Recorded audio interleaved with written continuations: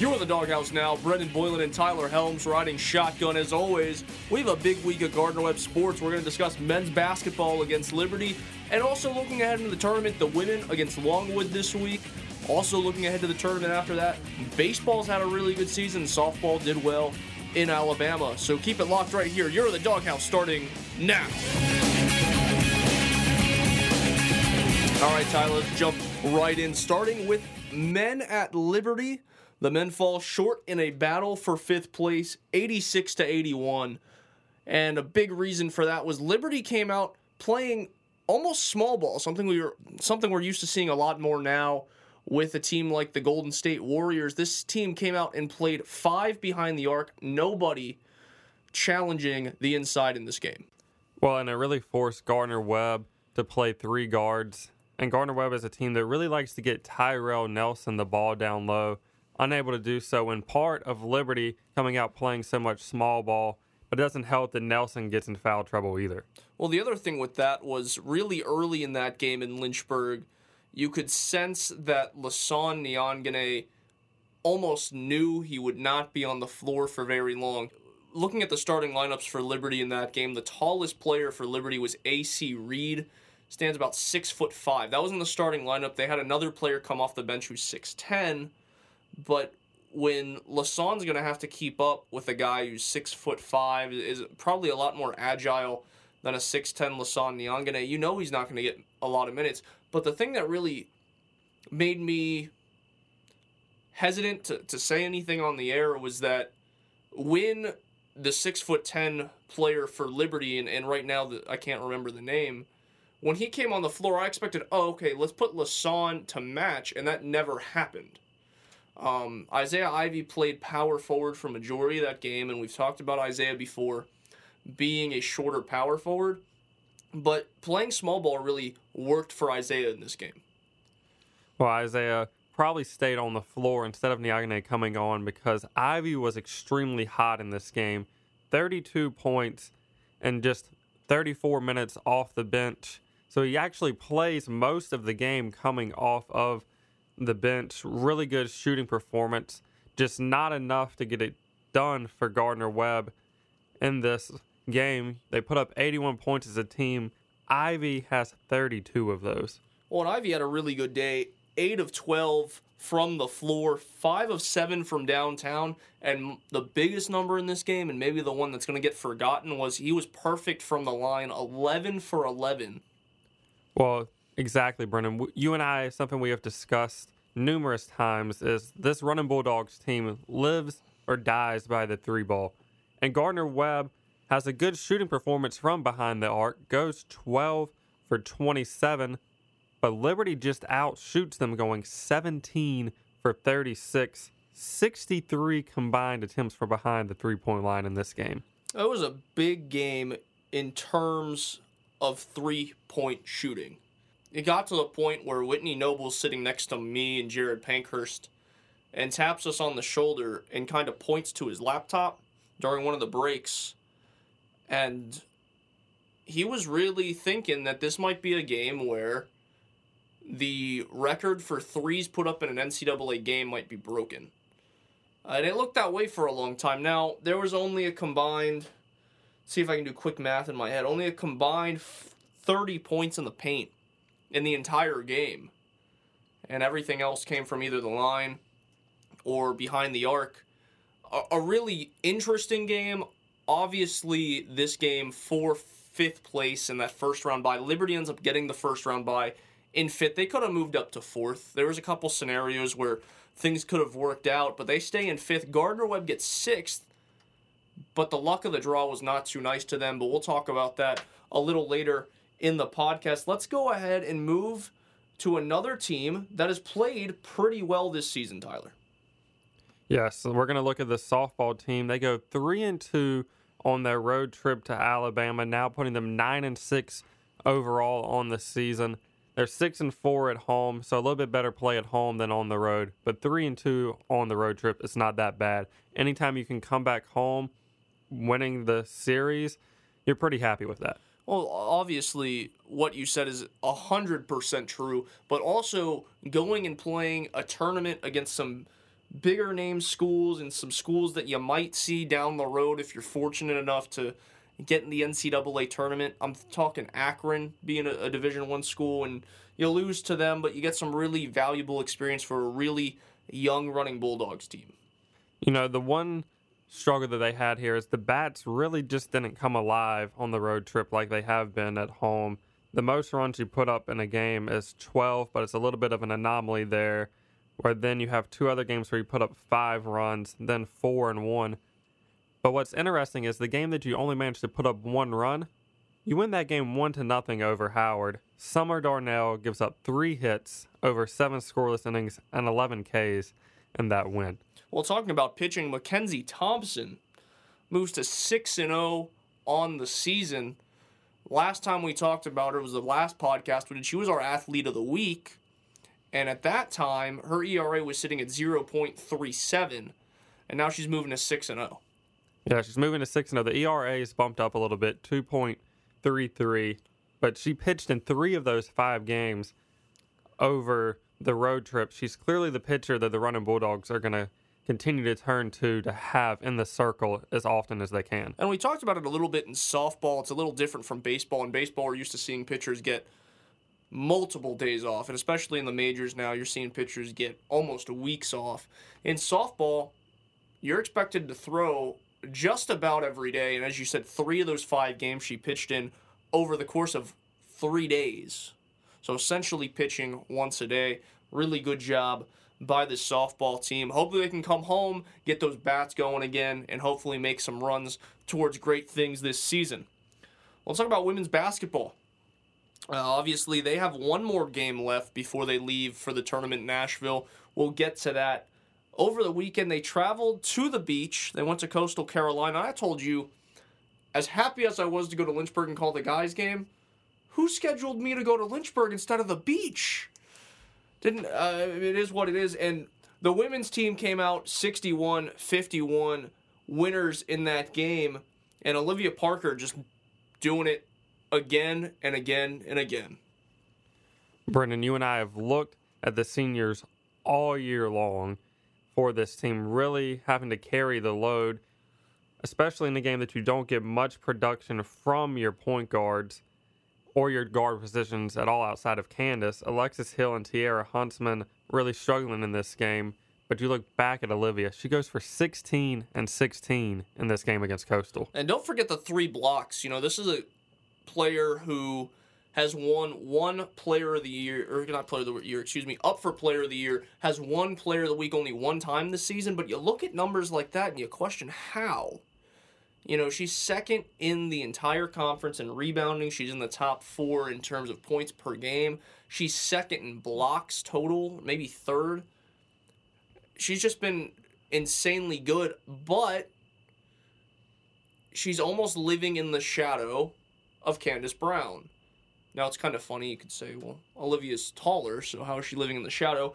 But Candace has now won her 3rd Big South Player of the Week, which is most in the conference this season. And in this game, she has 21 points, 9 boards, 2 steals, and 2 assists. Here's something funny. She plays 3 guard, which is something that a lot of people in the modern day basketball world don't really recognize anymore. My favorite example, and maybe it's because I'm from the Atlanta area, even though I don't root for the Hawks, was always Joe Johnson. Joe Johnson was always a really good 3 guard, but you expect your 3 guard to score. And Candace does that. Don't get me wrong. As of right now, she's 1st in the league in scoring. But she also leads this team in assists. She also leads this team in steals. She's the best all-around player on the floor, and if the Dogs want to make a run in the tournament, she's definitely going to be the key. Well, you threw out a lot of other numbers there for where she stays in the team, but at the 3 guard position, she comes away with 9 rebounds. That's huge as well if you can get your guard to have that many rebounds. And Brendan, something that you and I have discussed a little bit is this team needs to get bench production throughout to make a good run in this game. Evelyn Adebayo, 5 points and 5 rebounds, 4 of those offensive. Those numbers might not jump off the page to you, but if you go back and you look throughout the season, every little bit helps off this bench because you rely heavily on the starters and Parker and Brown. The bench production is nice when you can get it.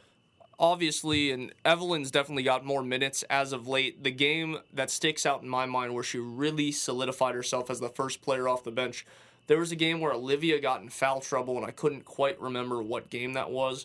She ended up playing over 30 minutes in that game because of some of the struggles there. And she had 7 and 10 in that game. And we thought, wow, here's a freshman playing in Olivia Parker's spot, and you almost don't miss production, which is a little crazy. I'm going to go back to the point that you made in bench production really hasn't been there all year. I'm 100% with you.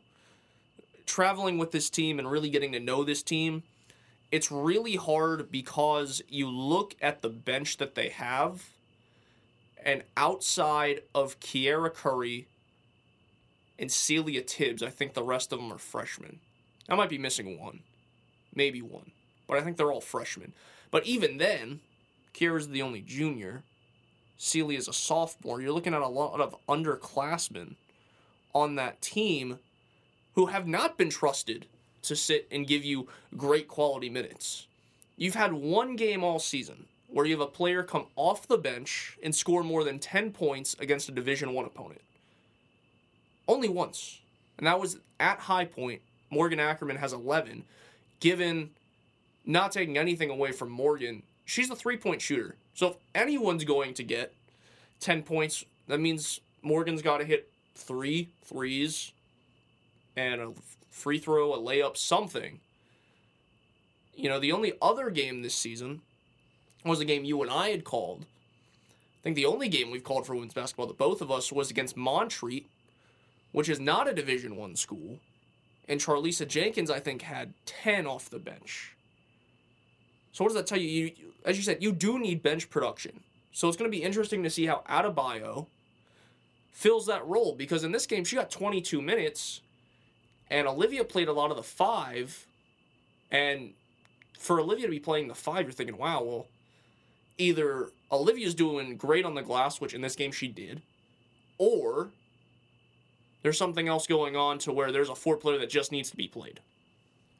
Well, you mentioned having on this bench so many freshmen, and Gardner-Webb has found himself in a lot of tight ball games this season, and so those girls really haven't seen a ton of playing time off of the bench, haven't went very deep on the bench because of playing a lot of close games, but on the games when Gardner-Webb has a little bit bigger of a lead for themselves, you'll see some of the bench come in towards the end to at least get those girls some experience, because next year you're not going to have Olivia or Candace, and a couple of those girls are going to have to step up in a big way. Yes, 6 freshmen on this roster, and as you said, at the end of this season, you lose 2 players that have scored over 1,000 points in their career here at Gardner-Webb. They're both looking to finish around the 15th all-time in scoring here.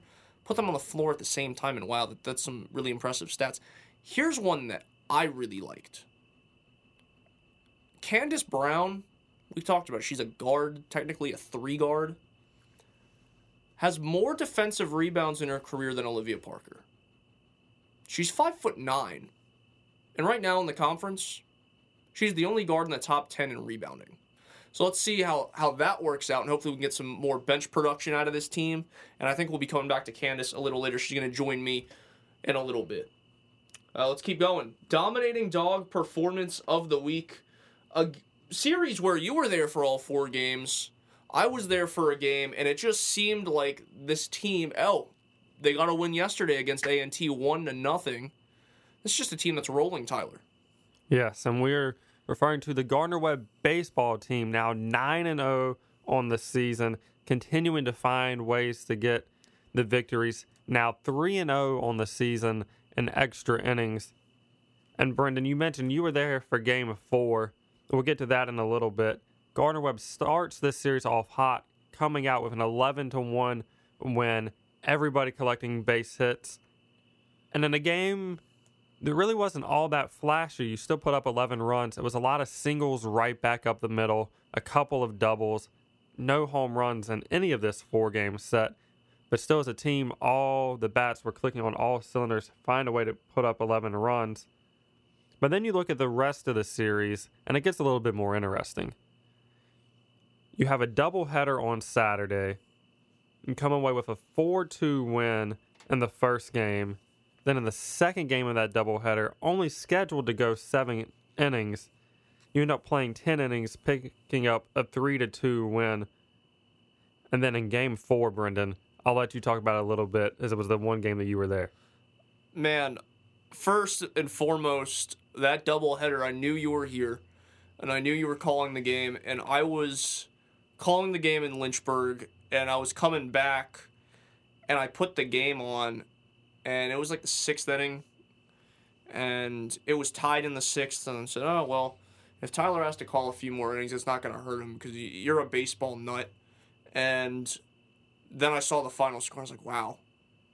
Honestly, you were there calling baseball for probably the entire time I was on the road to Lynchburg and back.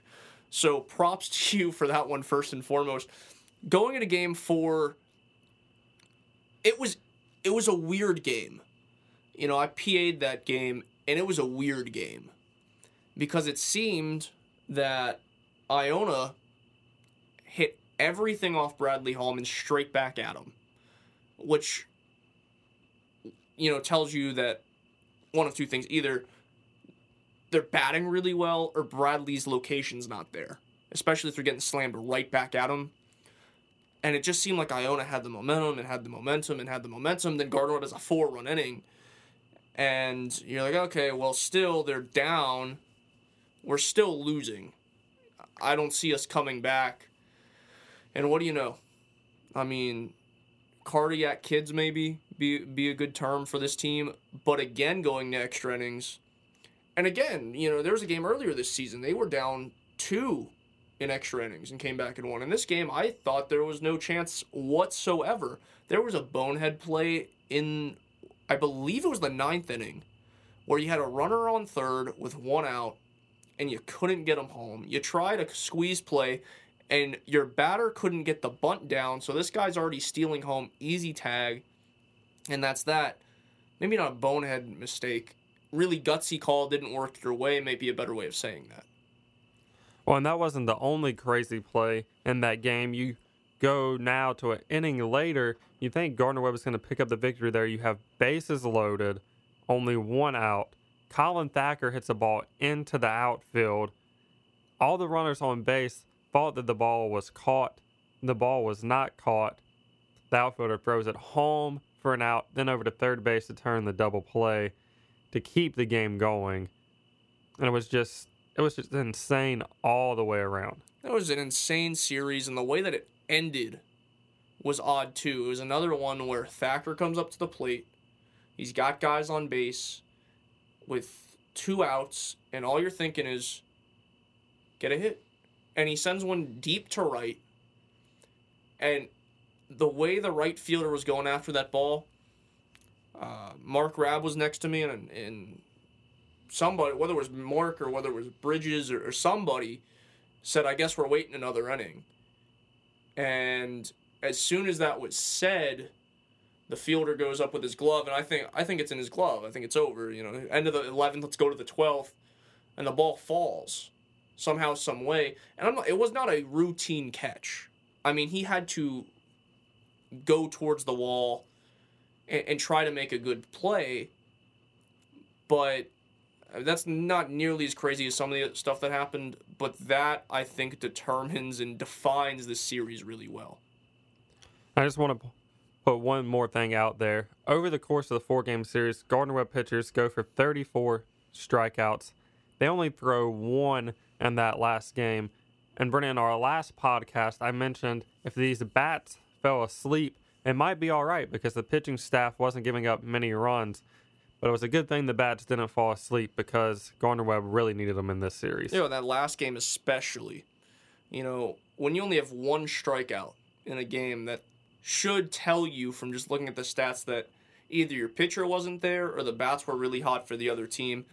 But in the case of Gardner-Webb, it seemed like the bats were with them, and a 4-0 series sweep 9-0 on the season, and now they're one of the best teams in NCAA Division I baseball, according to that. There's not a lot of teams with a 9-0 record at this point. Well, let's jump in. We talked about it a little bit, was these tournaments coming up for both the men and the women. The men play tonight against Campbell in the tournament at Campbell, and we talked about a little bit how it seemed they just could not get the luck of the draw here.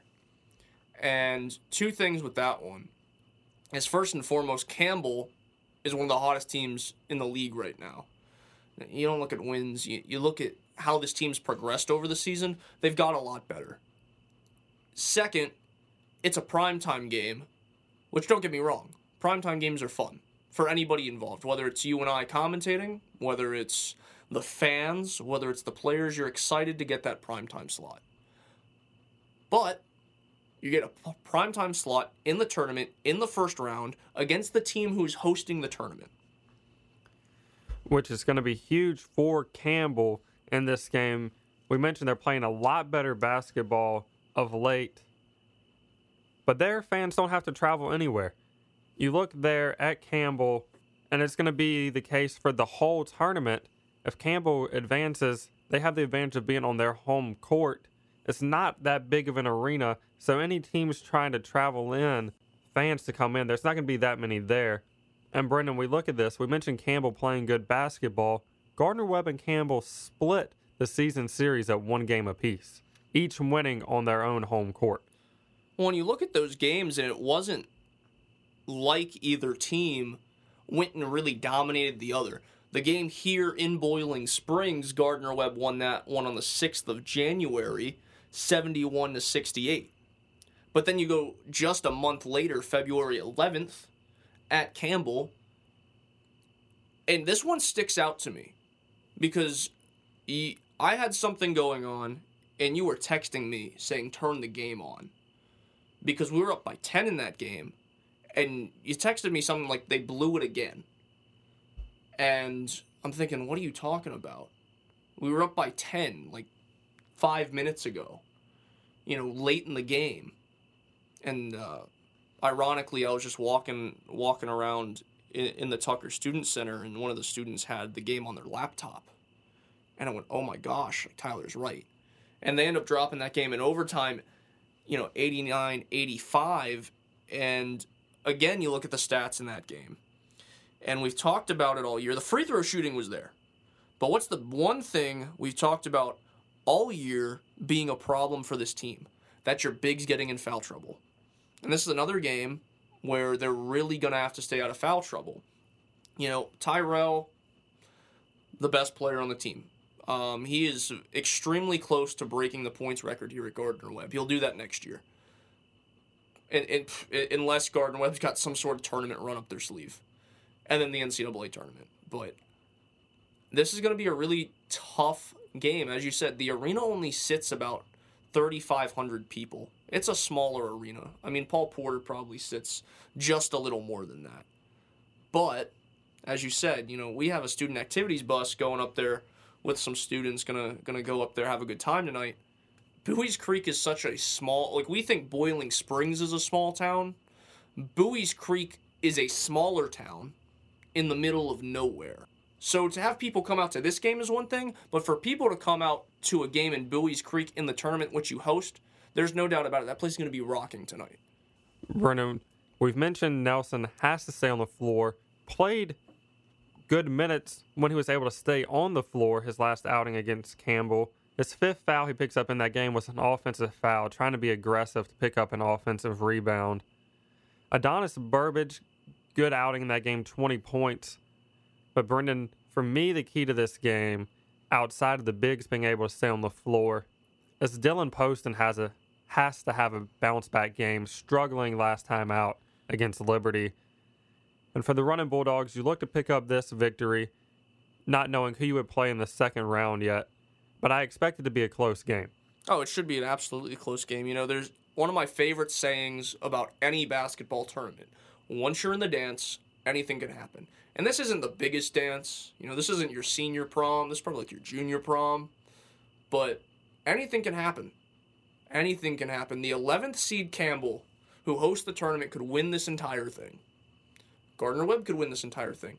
You know, you look at the standings for the Big South, and you think, wow, these teams are not far off each other. So it's going to be really interesting to see. It's on the Big South Network tonight at 7 o'clock. Make sure you tune into that. Baseball. Just got done talking about baseball. Let's go jump right back into baseball. They have a 4-game series over the weekend against Ryder. Sadly, though, nothing's going to be on the Big South. We have a spring break here.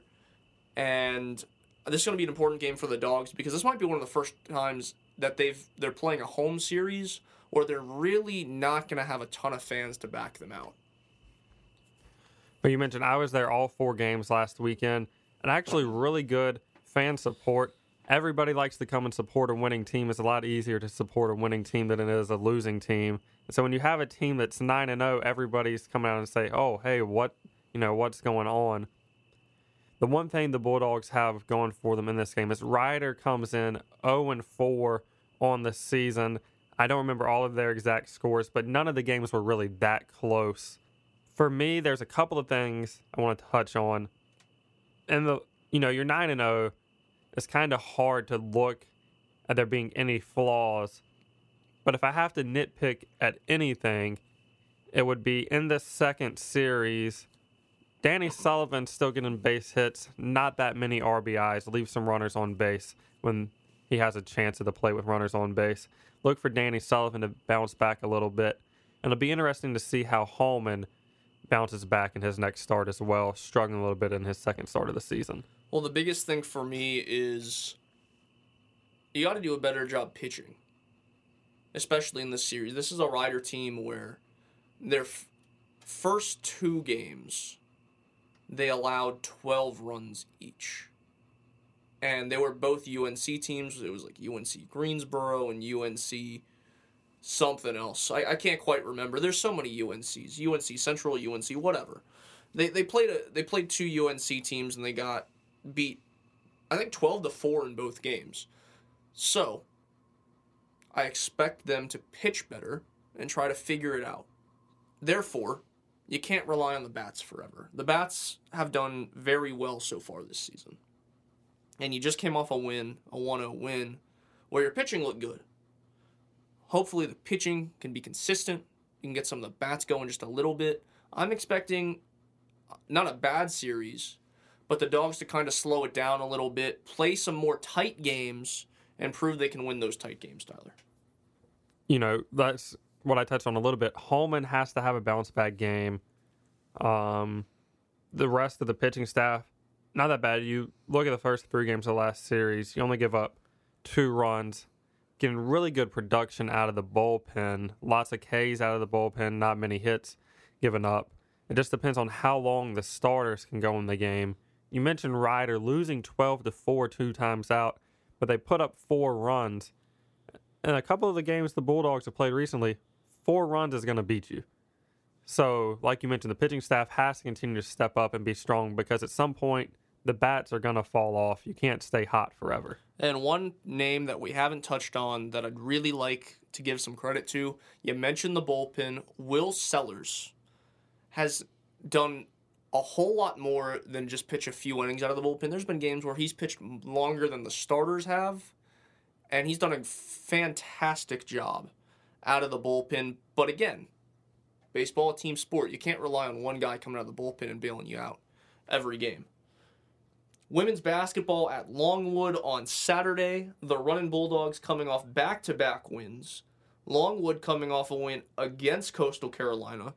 But this is a Gardner-Webb team that should be heavily favored. The last time these two teams met, 67-42 victors here in Boiling Springs. But Tyler, this is the fun part. You love how scheduling works.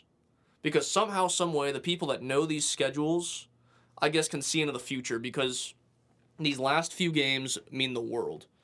Now, for Gardner-Webb, the easiest scenario here against Longwood is you win and you clinch the 3rd seed. Because at this point, Asheville and Liberty are out of reach. You can't get first and you can't get second, sadly. That's going to be fun, though, too, because Liberty goes to PC. That's not an easy game. Asheville has a home game on Saturday as well. So first and second are already up there, but for the Dogs, win and you get third. You're almost, I don't even know if I can dare say this for some of these Gardner-Webb fans.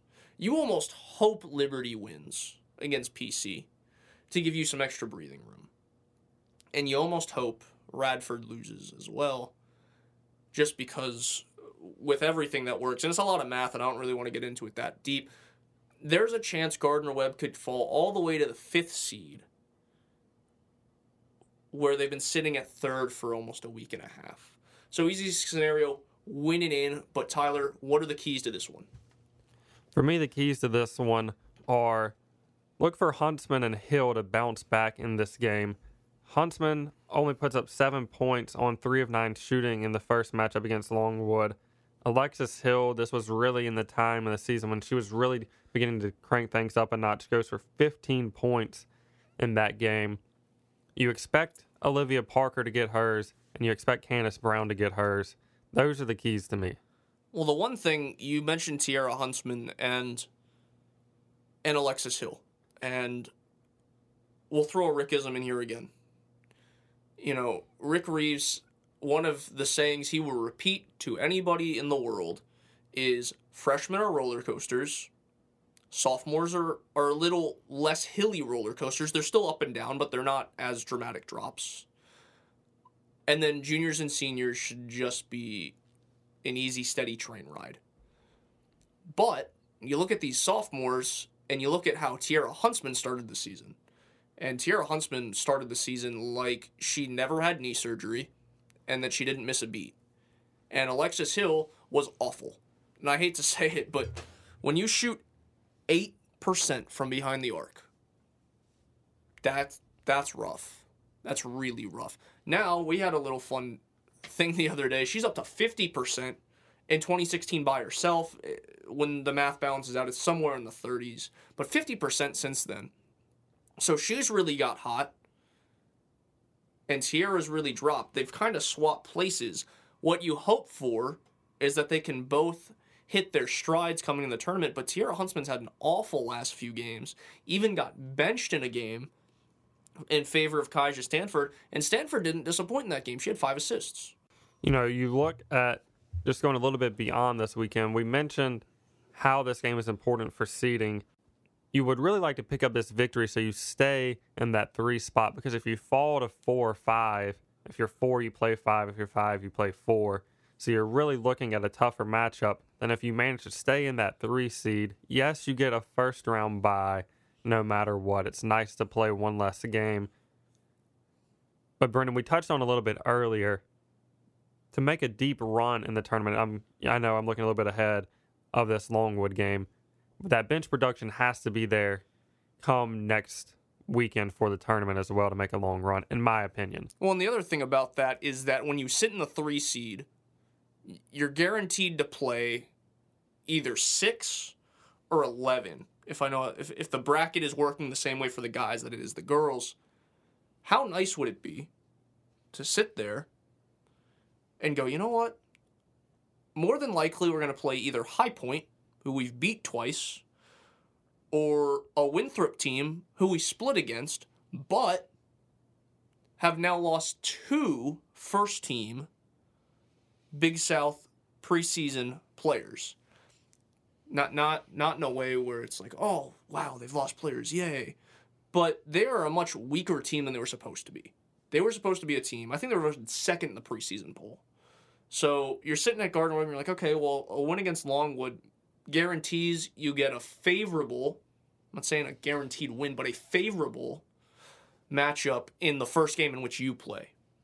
Women's lacrosse now, they play on Saturday against St. Francis, Pennsylvania. Still looking for the first one of the season, but we've definitely seen improvement, Tyler. We've seen improvement, beginning to score more goals as the season advances, playing in a little bit closer ball games. Why not pick up your first win on this Saturday? Nice little victory to head into spring break for these Running Bulldog students it'd be a nice time to pick up that first victory. That would be a great time to pick up the first victory. Hopefully they can do so. Already looking better than last year's team, Tyler. And if you haven't had a chance to come out and watch this team, come out, support, and come out and watch this team really make history. Not very often do you get a brand new team out of college, and obviously last year being the first season. Hopefully they can make more strides and do bigger and better things this season. This is going to be your little topic here because you're the one who wanted to touch on it. We've had a lot of accolades over the last week. It's about that time of the season where these quote-unquote winter sports are wrapping up, and you have to give out your Big South Player of the Years and all conference teams. So, Tyler, just take it away. Well, looking a little bit at the accolades, this wrestling team that has picked up 2 victories on the season over nationally ranked opponents has 3 wrestlers get named to the All-SoCon Conference team. You have Chris Vassar, Austin Trott, and Hunter Gamble. And I mentioned there being 3 guys. That's interesting in the fact that only 10 wrestlers get named to this team, Gardner-Webb accounting for nearly a third of those. And then going back to a player that we mentioned is key come tonight and for Gardner-Webb to make a run in the tournament, Tyrell Nelson, named to the All-Big South second team and the Big South All-Academic team. Kudos to those guys going out there, picking up placements on these teams. But then, Brendan, it becomes interesting for those of you that have listened to us every week. We have an Athlete of the Week. And for the first time, it wasn't a unanimous decision between Brendan and I. So I'm going to state my case this week for the Athlete of the Week. Should be Colin Thacker, named the Big South Player of the Week. It has a .692 batting average in the 4 games over the weekend. Goes 9 of 13 at the plate. Has 4 walks as well, putting his on-base percentage over 700 in the weekend series. Only has 2 RBIs, but they're both huge ones, both walk-offs to pick up wins for the Running Bulldogs. My case is Colin Thacker. Brendan, what direction are you going in? Well, we're talking to her here in a little bit, and for me, maybe I'm a little biased, but it's got to be Candace Brown. For the sole reason of this, something you forgot to mention is Colin got the Big South Player of the Week for baseball. Candace got the Big South Player of the Week for women's basketball. And again, I hate to beat a dead horse, but she's a guard that averaged a double-double this weekend, over the last week. 17.5 points, 10 rebounds in the last 2 games, one being on senior night. That was a big thing. We've already talked about that a little bit. But go and play a road game against the hottest team in the Big South and come away with 21 points, 9 rebounds. Honestly, you look at a player who's in the top 10 in rebounding, the only guard in the top 10 in rebounding, number 1 in the conference in terms of scoring, first on her team in assists, first on her team in steals. This is a player that it'll almost be disgraceful if her or Olivia doesn't win Player of the Year. She's my Athlete of the Week for the sole reason, not of necessarily Player of the Year. On your senior night, you're the one who stepped it up. You're leading this team down the stretch. And let's face it, this is Candace Brown's team. So, after talking about Candace Brown for so long, let's bring her in. We got Candace Brown on the phone right now. Candace, you got your 3rd Big South Player of the Week award, most in the conference. Your team is looking really good, fighting for that number 3 seed. You have a big game against Longwood this weekend. What is it going to take to get the W against Longwood and lock up that 3rd seed? I just think that we need to go to Longwood focused. It's going to be a really hard game. We're playing them on their senior night, and it's really hard to play over in Longwood. Just as long as we go over there, play focused and play hard, and we need to go in the tournament on a good win. So as long as we go over there focused, we should be good. Candace, right now you are in the top 10 in rebounding, the only guard in the top 10 in rebounding. As of the last game, you're now number 1 in the league in scoring. What have you done to become a versatile threat on every phase of the game this season? In the off season, I worked really hard on my outside shooting. I really needed to work on that. And as for rebounding and the other stuff, I just always work hard in the game. I think it's really all about effort and rebounds. I just go for it. So. All right. Another question for you is, going into the tournament, you guys have played these top-tier teams a few times. You've split against some of these top-tier teams, but you've also split against some of these lower-tier teams. How do you guys make sure you go into the tournament, again, with the right mindset and make sure you come away with big wins down the stretch? Well, we know it's do or die in the tournament, and a few games we haven't came focused, and we lost to some teams that we shouldn't have, so we just need to go in focused and ready to play for all games, so it's do or die so we can win the championship. All right, thanks, Candace, and best of luck to you on Saturday against Longwood. Well, that's all we have for this podcast. Thanks for joining us. As always, follow us on Twitter, GWU Dawghouse. Go ahead, Tyler, what you got? And what I would like for you to do is when you follow us and tweet at us, let us know who you think should have been the player of the week. Am I right with Colin Thacker, or is it Brendan with Candace Brown? Getting the fans into this. All right. You just trying to prove a point here, buddy? A little bit. Just okay. a little bit. All right. Well, follow us on Twitter, GW Dawghouse. That's GWDAWGHOUSE. Make sure you subscribe to WGWG.org on SoundCloud to catch all these podcasts. You can get them for instant download. Thanks for tuning in, and we look forward to talking to you next time.